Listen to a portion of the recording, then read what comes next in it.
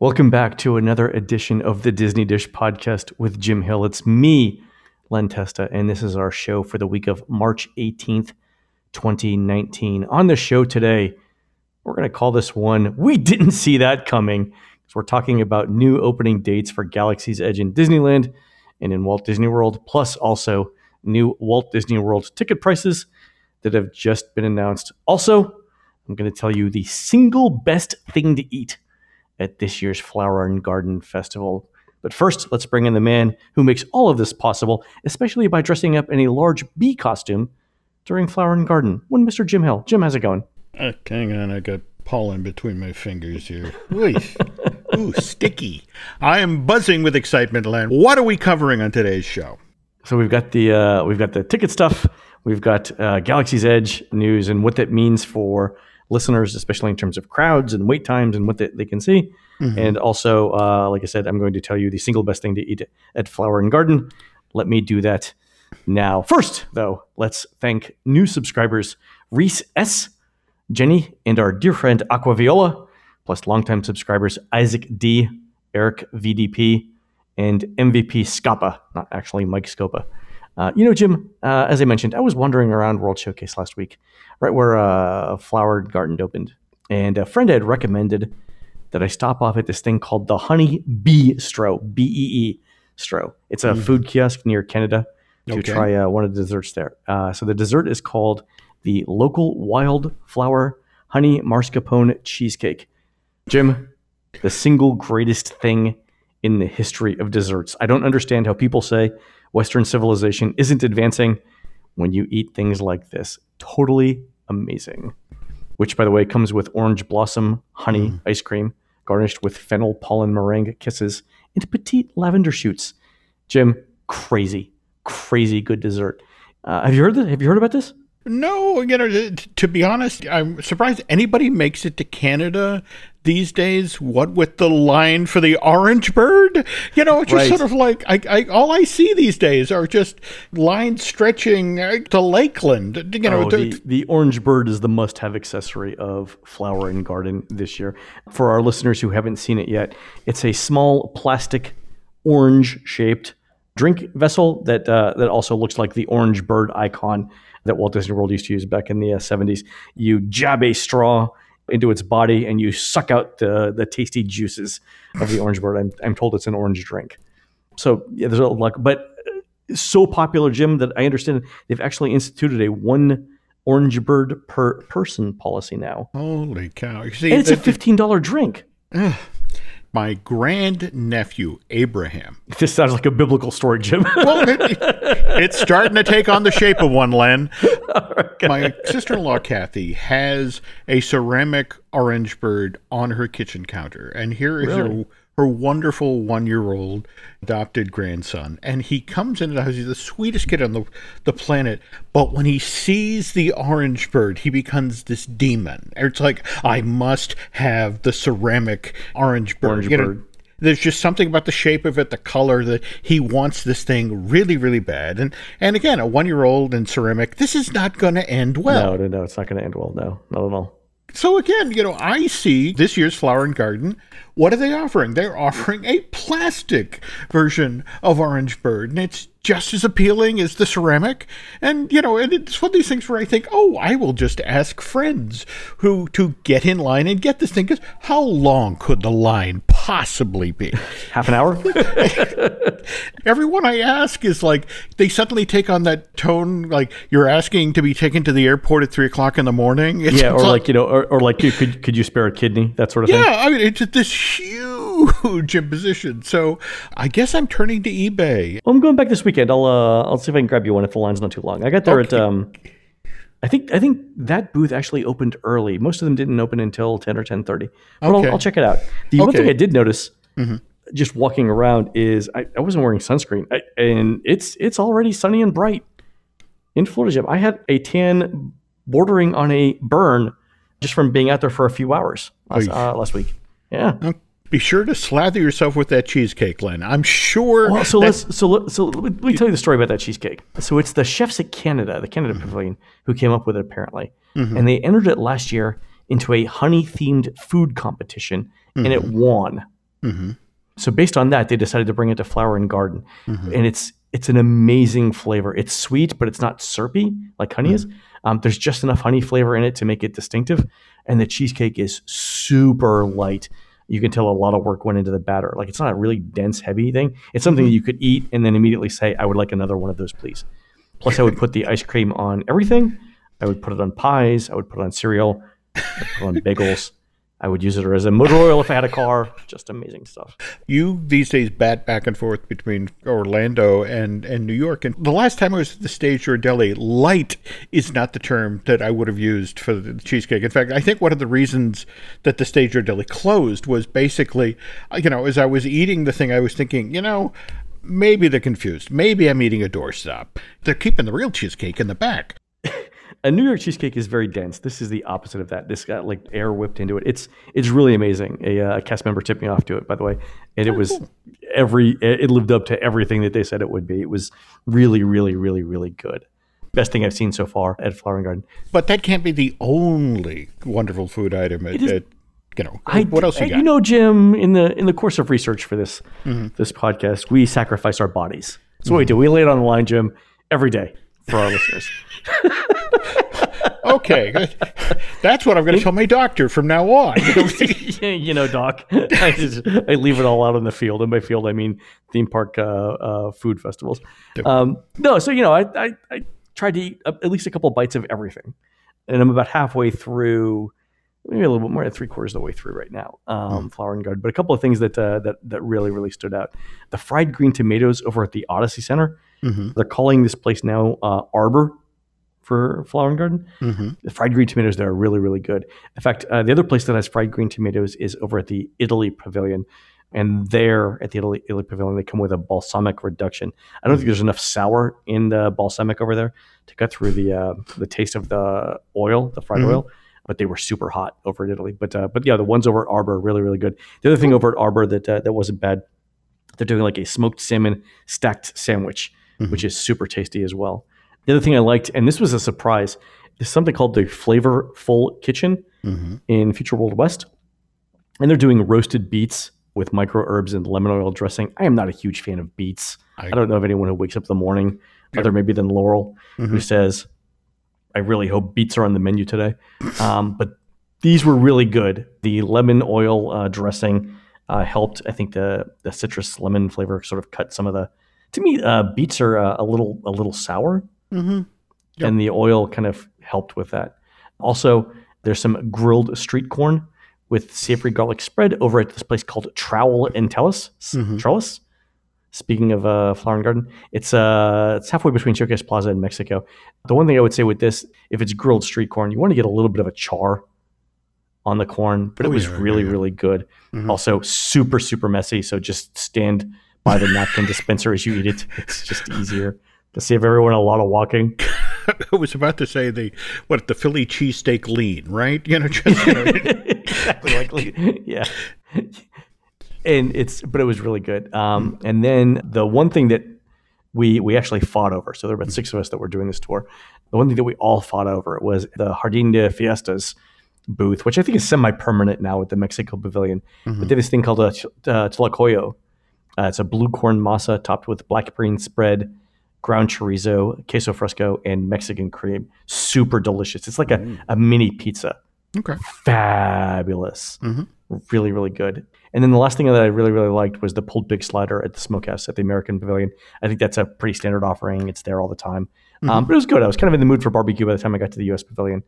And that was really good. In fact, the food was pretty good almost all the way around the park. I went sort of clockwise, starting with the Odyssey. The only 2 places I really didn't think the food was very good were China and Germany. So China had some spicy beef over rice. It was bland. And then they had spring rolls. It's just not imaginative stuff. I didn't get that. And the other one was in Germany. They had potato pancakes and streusel. Everything was slightly undercooked. Like it was sort of like like when you fry something, it gets like first a yellow color, then it turns golden brown. They stopped at sort of the yellowish color, so nothing was like golden brown. So as far as I'm concerned, kids, save your money there. Okay. Like I said, I'm headed back later this week to finish up food tasting. also to play in some of the gardens. So I was playing on some of the play sets. Apparently there are weight limits on some. Jim, who knew? Whatever. All right, fine. Other thing that was interesting, as I was walking around Epcot, I noticed a bunch of Disney executives were also walking around in Future World, but they were accompanied by construction workers holding blueprints. What do you make of that, James? We've just saw that bunch of demo permits filed, and I was making some more phone calls in regard to the whole sort of reinventing the Heart of Future World, the pulling down of Communicore invention or innovations and all that. They really do want to have as much of this as open as possible for the 50th, and should probably be ready for construction fences to start going up just as Flower and Garden is shutting down. So the first construction fences, I believe, went up yesterday. There we go. What's going to get challenging here is you're talking about basically shutting down access to the Heart of Future World and directing people around as you pull down these buildings. Yeah. They've already warned the folks going ahead for the other festivals during the year. They reached out, for example, to the concierges who work at all of the higher-end hotels and basically said, look, you need to modify the times you tell guests to get to the park to do shows starting in June, July, and August. That it's going to be a longer walk.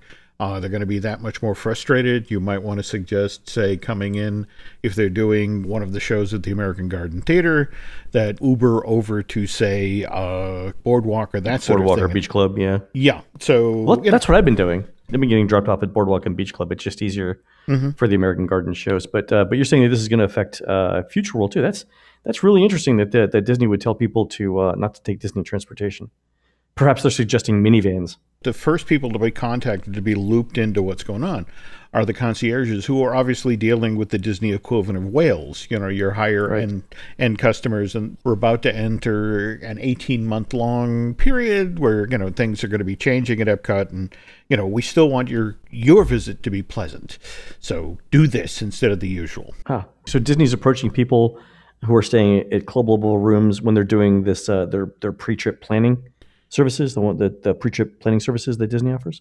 That's when people are getting notified of this? Right now, it's about getting the concierges looped in. And then it's a question of, they've also been making these folks aware. It's like, we're going to need you in about 3 or 4 months' time to come in because we're starting to do the informational sessions for the 50th. Oh, got it. And in fact, supposedly at that time, they will also be briefing them on how Walt Disney World will be handling its Galaxy's Edge issues, which we'll get to at the second half of today's show. We will. Speaking of Disney executives in Epcot, I understand there was a Bob Chapek sighting in Orlando earlier this week. Yeah, kind of unfortunate timing with that. We did have that gentleman who was killed backstage in construction at Epcot. But yeah, he was in to check on progress with Galaxy's Edge, get a status on what's going on with Ratatouille, and just to sort of take one last look at this version of Communicore Interventions before Epcot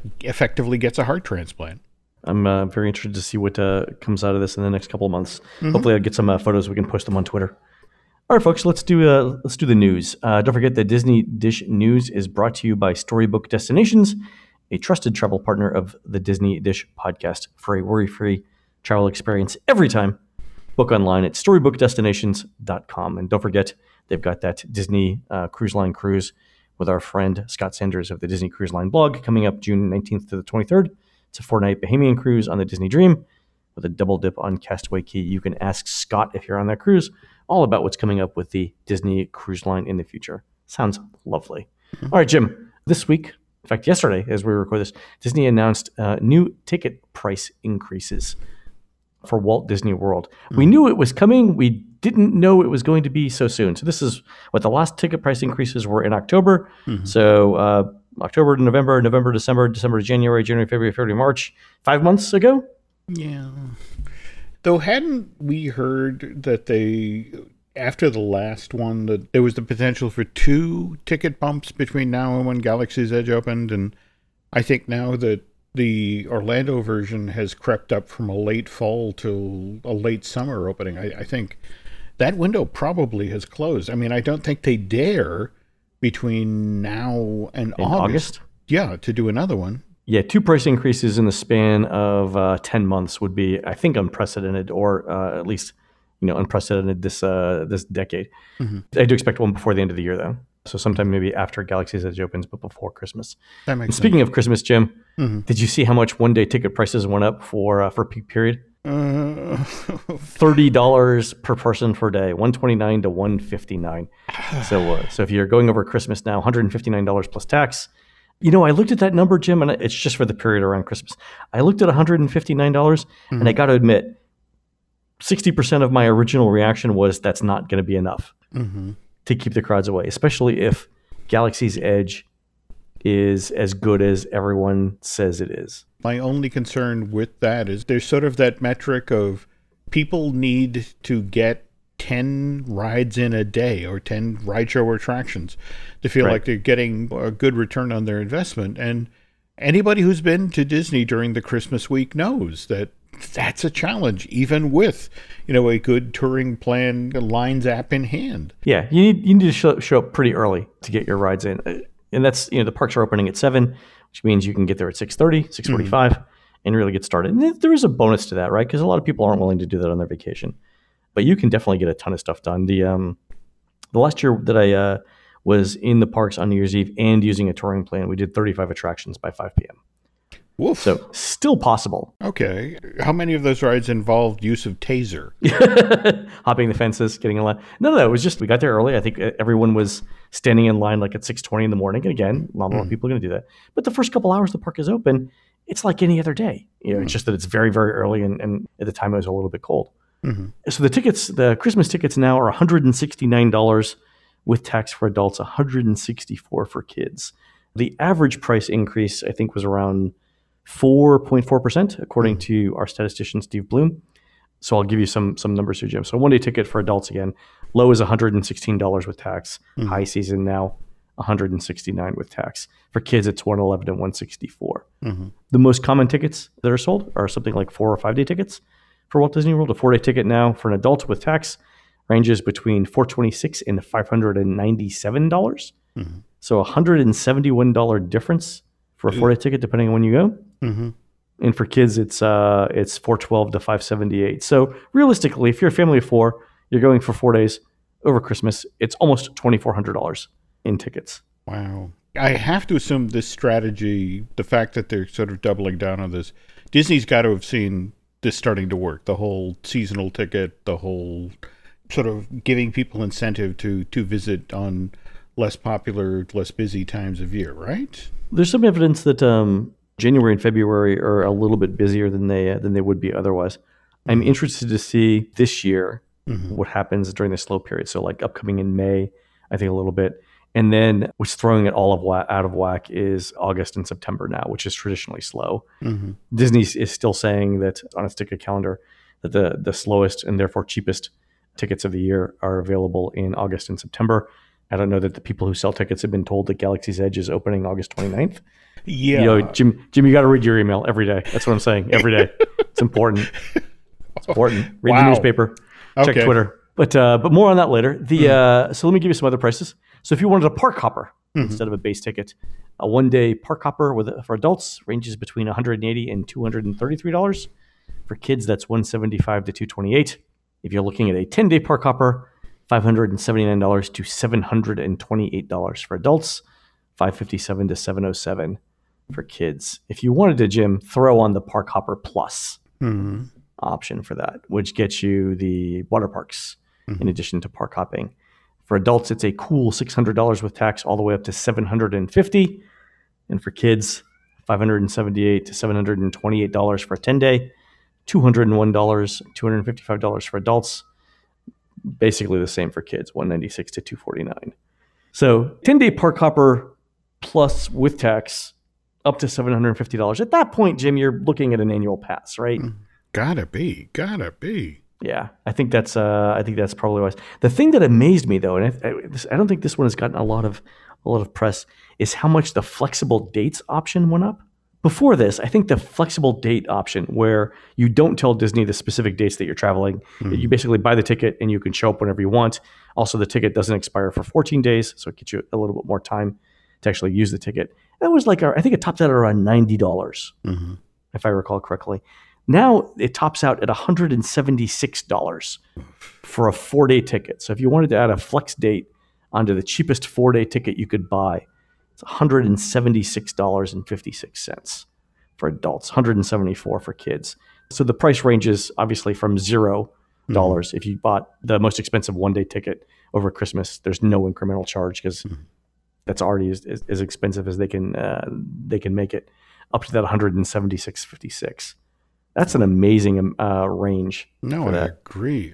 But at the same time, you can see what Disney's ultimate agenda here is. They want to know when you're coming, because that's exactly it. Even if you so aside from the 1-day tickets, if you were to add the flex date option to any ticket, any 2 to 10-day ticket, even if you picked the most busy day, like let's say you bought a 2-day ticket and you were originally going to go Christmas and the day after, so the 25th and 26th. If you bought a regular ticket with the flex date option, you would still pay an additional $5 on top of that, just as a disincentive to tell Disney what date you're actually going. So it's going to cost you $5 if you don't want to tell Disney, at least $5 if you don't want to tell Disney when you're visiting, no matter what. That's kind of amazing. That's like the surcharge for not telling us, not telling Disney when you're going. That was surprising. No, I agree. Jeez. It concerns me now that between the having to do dining 180 days out and fast passes 60 days out, and now when are you coming? What time of year? Yeah, well, don't forget when you do the dining too, you have to say who you're going with. So it's not only like, you can't just make a reservation for 6 people. You have to tell Disney which 6 people specifically it's going to be. I get for a lot of people that a trip to Walt Disney World is a once in a lifetime thing, but this is really starting to sound more like homework. There's a whole aspect that I don't want to compare vacation to colonoscopy, but the whole notion of, you got to drink this giant thing before you go in tomorrow. I want to go on vacation. I want to enjoy myself. And it's just, it's 3:45 tomorrow. You'd better be in the park in line for this ride or you lose your window. I think there's an opportunity actually for Disney to offer a service where you don't have to worry about any of those things. Like for an additional $500.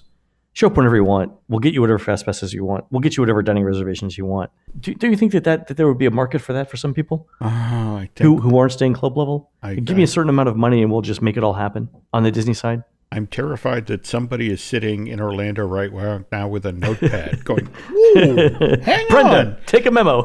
There we go. So, yeah, I think that's it. All right, James, let's do a quick commercial break. Coming up after that break, Disney has announced opening dates for Galaxy's Edge that are much sooner than anyone has anticipated. What does that mean for you? Jim and I will have all of the details right after this.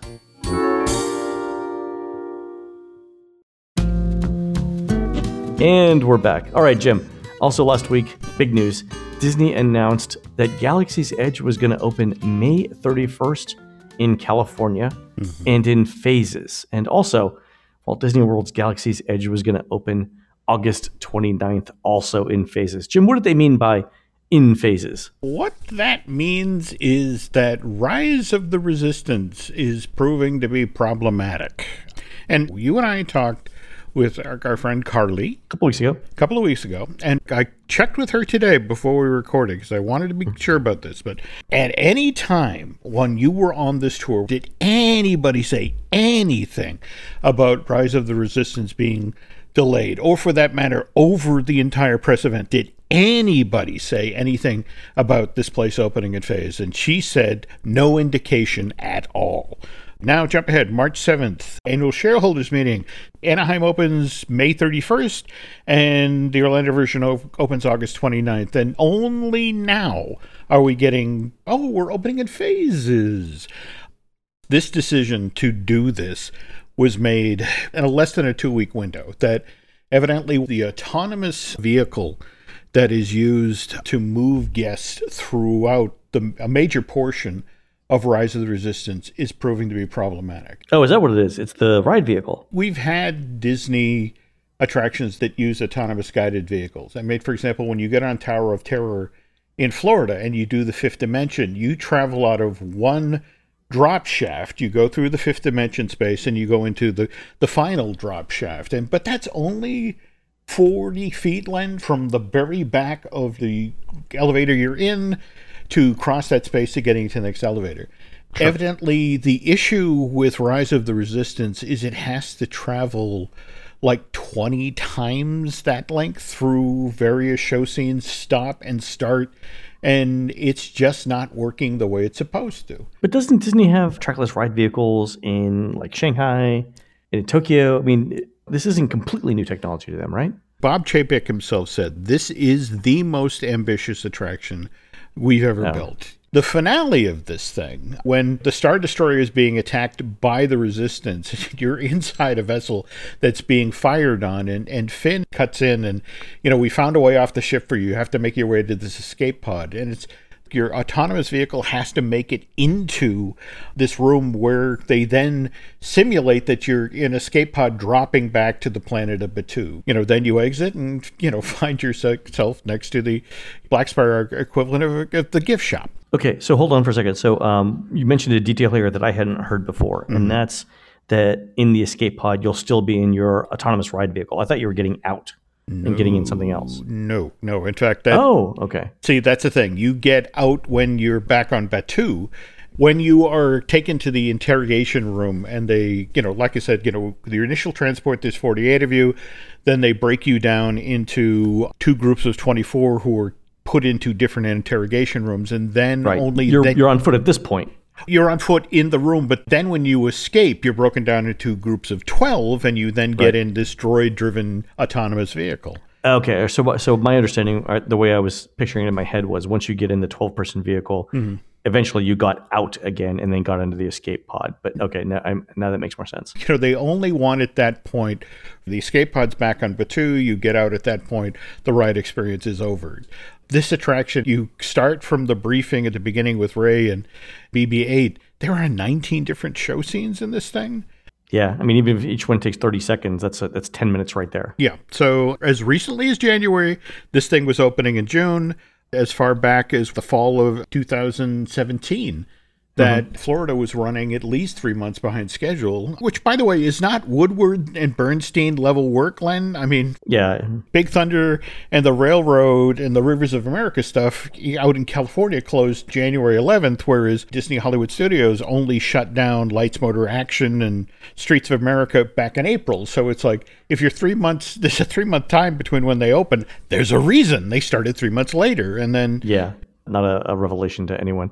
The thing that surprised me was, so first of all, the phased opening surprised me. We didn't see that coming. But I think it's smart for a couple of reasons. One is it does take some pressure off of the crowds because there are some families who are gonna wait to see Galaxy's Edge when both rides are open, not when the first one opens. So I think the number will be relatively small compared to the crowds, but it will take a little bit of the edge off the crowds itself. The other thing, I mean, from a Disney perspective, is it allows them to move forward in this fiscal year with getting revenue from Galaxy's Edge. So if remember in Walt Disney World, the original thing was late fall 2019 opening, which was well into fiscal year 2020 for Disney. But now they're actually going to capture some of that money in fiscal year 2019. You and I have both been hearing about what the people in the reservation center have been saying about the number of people who've called and, when is it opening? Because I'm not booking a trip till I know, So the second set of phone calls I made after this announcement, first, well, obviously we were to people confirming details, but the second thing I called was the next day. We're travel agents. And they all reported, every one of them, to a person, reported a spike in bookings as soon as the announcements were made. My concern, if we're talking about California here, you only have one chance to make a first impression. I'm a little concerned about this is exactly what it says on the blog. Guests planning to visit Star Wars Galaxy's Edge at Disneyland Park in California between May 31st and June 23rd will need not only valid theme park admission, but they'll also need a no-cost reservation. Right. So this is the next thing I want to talk to you about. Yeah. They're not going to use FastPass for this because they've said there will not be FastPass available for Millennium Falcon Smuggler's Run when it opens. but you will need a reservation to get in the land itself, right? And so what they said was, if you're staying at a Disney hotel, you get one guaranteed entry during your stay. So immediately, I booked 2 rooms at Disneyland hotels, so I could get two visits into the land. And then they're going to make, I guess, through some other mechanism, I guess a sign-up sheet that they'll make available later on. You'll have to get a reservation to see it if you're just a regular day guest. Did you catch the other thing that was buried in the blog listing, that capacity is limited? Oh, it's not buried anymore, Jim. It's on the front page of the Disney website every every page you go to now. Yeah, there's this warning. Yeah, so they're telling people not to expect to get in. Yeah. Well, they have to. I mean, they have to start prepping people, right? No, absolutely. I think it's important to get that realistic expectation. My concern is that I think people who are going to Walt Disney World will understand this. I am genuinely concerned about California with its huge number of people who have annual passes. Right. Yeah. It's still amazing, immersive space. They're going to do some amazing cutting edge stuff here. And the fact that they're smart enough to know that, well, look, the first summer that Smuggler's Run is going to be up and running, it'll be up and down a lot. So it's like, don't do fast passes that we can't possibly honor. That's a tough but a good adult call. But there are other reasons for not using FastPass. And I think Disney's making the right move here. Number one, if there was FastPass for this ride and they did general admission, if they just let people in, the line would be 30 hours long. I did the math on this, and I did posted. I was quoted in an article on this. Let me just do the math here. So let's say that, just to make the math easy, let's say that Millennium Falcon Smuggler's Run does 1,000 people an hour. And it doesn't. It's like 1,800. But again, just to make the math work. At 1,000 people an hour, 75 or 80% of the ride would be dedicated to FastPass. So that would mean that 800 people would get FastPasses, 200 people would be standby. All right? In an hour. Right? Yep. So every 200 people in line, Jim, would be another hour of wait. So 1,000 people in line would be a 5-hour wait. Given that Disneyland holds what, 70, 80,000 people? Yeah. What percentage of them do you think, if they could get general admission into Galaxy's Edge, what percentage of those 70 or 80,000 people do you think would want to get in line for Millennium Falcon Smuggler's Run? If it's 10%, the line would be 35 hours long. That's why they're not using FastPass. Okay. No. Right there. No. Right there. Right there. And kudos to Disney for being bold enough not to implement FastPass on the ride, at least to start with. I did some research on this, Jim. Do you know when the last major ride was to open without FastPass? It's interesting you say that. Do you challenge me on it? I went and looked at the GM Test Track back in March of 99. And do you know why, Jim? Do you know why it didn't have FastPass? Why? Because FastPass wasn't invented yet. Well, that's true. It actually predates FastPass by like 6 months. Yeah, July 1999. Love FastPass. In fact, look at the first park that FastPass even shows up in. Animal Kingdom? It's Animal Kingdom. Yeah. Kilimanjaro Safari, Countdown to Extinction, and Kali River Rapids were the first 3 rides to offer this option. And if you think about it, that park had only been open since April of 1998. Kali River Rapids, if we're talking July of 1999, only opened in March of 1999. Yeah. So it was the easiest park to bring this into. Circling back to the difference between Disney World and Disneyland's version of Galaxy's Edge, that really is my concern now, is that I think the huge number of annual pass holders who have this sense of false entitlement when it comes to Disneyland, I worry about that first summer when they aren't going to get in, or more to the point, that first 3 weeks or so where they have to have a reservation to get in, or the very thing you were talking about, that the easiest way to guarantee you're going to get in is to have a hotel room at the Paradise Pier or Grand Californian or the Disneyland Hotel. And I did. I booked reservations, and surprisingly, there are still some affordable reservations available. Here's the thing that surprised me, though. So a friend of mine booked a VIP tour for May 31st. But because they're not using FastPass on Millennium Falcon Smuggler's Run, there's technically no guarantee that the VIP tour will get you to the front of the line. And Disney hasn't yet said how they were handling this. So I did some discreet inquiries, not only for Disneyland, but also for Walt Disney World. Like, how are you handling VIP tours? What's the plan? And what I got back in response was, we'll get back to you. And that tells me that this decision to open the park was made pretty quickly. Yeah. This is the Disney company making the decision, from January 4th, Iger talking to Barron's, this thing's open in June, to it's opening May 31st. Okay. Back to 2014. Universal Studios is working on Diagon Alley, and for much the same reason that Galaxy's Edge has fallen behind schedule, Diagon Alley falls behind schedule. Diagon Alley was announced as opening summer 2014, and in fact, people assumed, okay, so that's June 21st, and in fact, June 13th of that year, this huge frenzy launches online because this piece of video shows up very quickly and then gets pulled down on the Universal website, which announces a June 30th opening for Diagon. I remember this. Yeah. It was there. It was gone. Universal looks at this situation and it's like, okay, we have this wonderfully themed, heavily immersive land with, shops and restaurants, but we only have one ride. At this point, Gringotts is still having operational issues, and the only ride they're going to be opening with is the Hogwarts Express, the transportation experience back and forth from Hogsmeade to Diagon Alley. And they make the tough call of, we're not ready. Let's push off the opening to July 8th. Even July 8th, Gringotts was still pretty iffy for a while there. And I remember this because they were selling packages based on the opening, and there was a ton of feedback. I mean, there's a ton of backlash. Yeah. So this is a Universal that still feels the burn from when it opened in 1990, and Kong couldn't operate on a regular basis, neither could Jaws. So this was a group that had learned the hard way not to open with something that disappointed, and they kicked the can down to July 8th, and here we're looking at a Disney that decided, okay, we're opening a month early.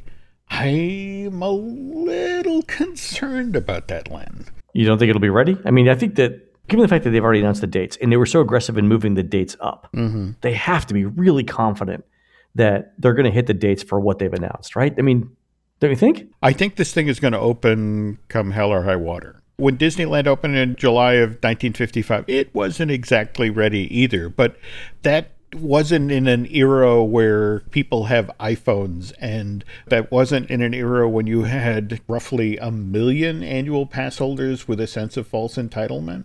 Yeah, I still think it's going to be ready, but I see your point. I mean, a couple of unlucky breaks and they could be staring down the barrel, right? Yeah, you only get one chance to make a first impression. Yeah. Maybe that's why they're limiting it to the number of people. It's also could limit collateral damage if it's not ready. But yeah, Jim, I want to talk to you real quick about Galaxy's Edge in Walt Disney World. So unlike Disneyland, Disney hasn't said that they're going to do reservations to get into Galaxy's Edge. It's general admission. Yeah, and again, in talking with friends in Orlando about that, they're like, "Yeah, we want to watch that first summer." Maybe is that it? That they're just waiting to see what happens at Disneyland before they announce it? If it is in fact a PR nightmare. That is the fear. You not only need admission to get into the park, but you need a reservation to get into this part of the park. And Disney World really wants to hang back. And it's like, if the opening of the Anaheim park blows up in their face, that Disney World wants the option to go in an entirely different direction. Okay. So they'll see this happening May 31st. They'll have all of June, all of July, and most of August to say, you know what, here's a better way of doing this. There we go. So a couple of other quick things. They also said that they're not going to use FastPass for the first month again. That means, or the reason why they're doing that is to avoid the 35-hour waits in line. They also give height requirements, right? We knew one of them already. We knew Rise of the Resistance height requirement was 40 inches. They confirmed that. But Millennium Falcon Smuggler's Run 38 inches. Those aren't terribly tall height requirements. They're relatively young kids, both pass that, so shouldn't be a big deal there. Jim, when do you think Rise of the Resistance will be ready in Walt Disney World? The language that is being used right now is that Rise of the Resistance will be ready a few months after opening. I have to tell you from talking with friends, that's a little optimistic, maybe very optimistic. What's happening right now is that a lot of the people who are working on Rise of the Resistance are actually pivoting over to Smuggler's Run to make sure. I mean, that has to work for opening day. Absolutely. Yeah. And then the thinking is that as soon as the park is open, we can then throw, and the beauty of Rise of the Resistance is that it's all inside of a giant show building. So they can run crews in there 24/7, out of sight of the public. They can be doing ride testing. Smart point. Yeah. Yeah. The hope is that because they're talking months to have it open in California, the hope is that if we don't make August... Okay, I was thinking August too, yeah. And again, taking everything that they learned from the ride testing and that sort of thing and applying it to Orlando. So they're hoping that they can, if not have it open for opening day, that it's kind of the equivalent of what happened with the Imagination Pavilion. That, Epcot opened in, October of 82, and Imagination opened shortly after that, March. But they're hoping rather than months, they're talking weeks, 3 weeks, that sort of thing. But you think it'll open in Walt Disney World this year? Yeah. Walt Disney World, if you talk with the folks there with their Galaxy's Edge project, it's just sort of like, we want to be the good one. We want to, we want to open with no complaining guests, and yes, we'll still have the same capacity issues. But on the other hand, did you notice, at least there they were talking almost immediately about, the early morning access to guests staying in, hotels on property. I didn't see that. Was that going to be available? Is it going to be available for morning extra magic hours? That is the plan, supposedly. I just found that intriguing about Anaheim, that really didn't seem to be pushed in the same way. Right.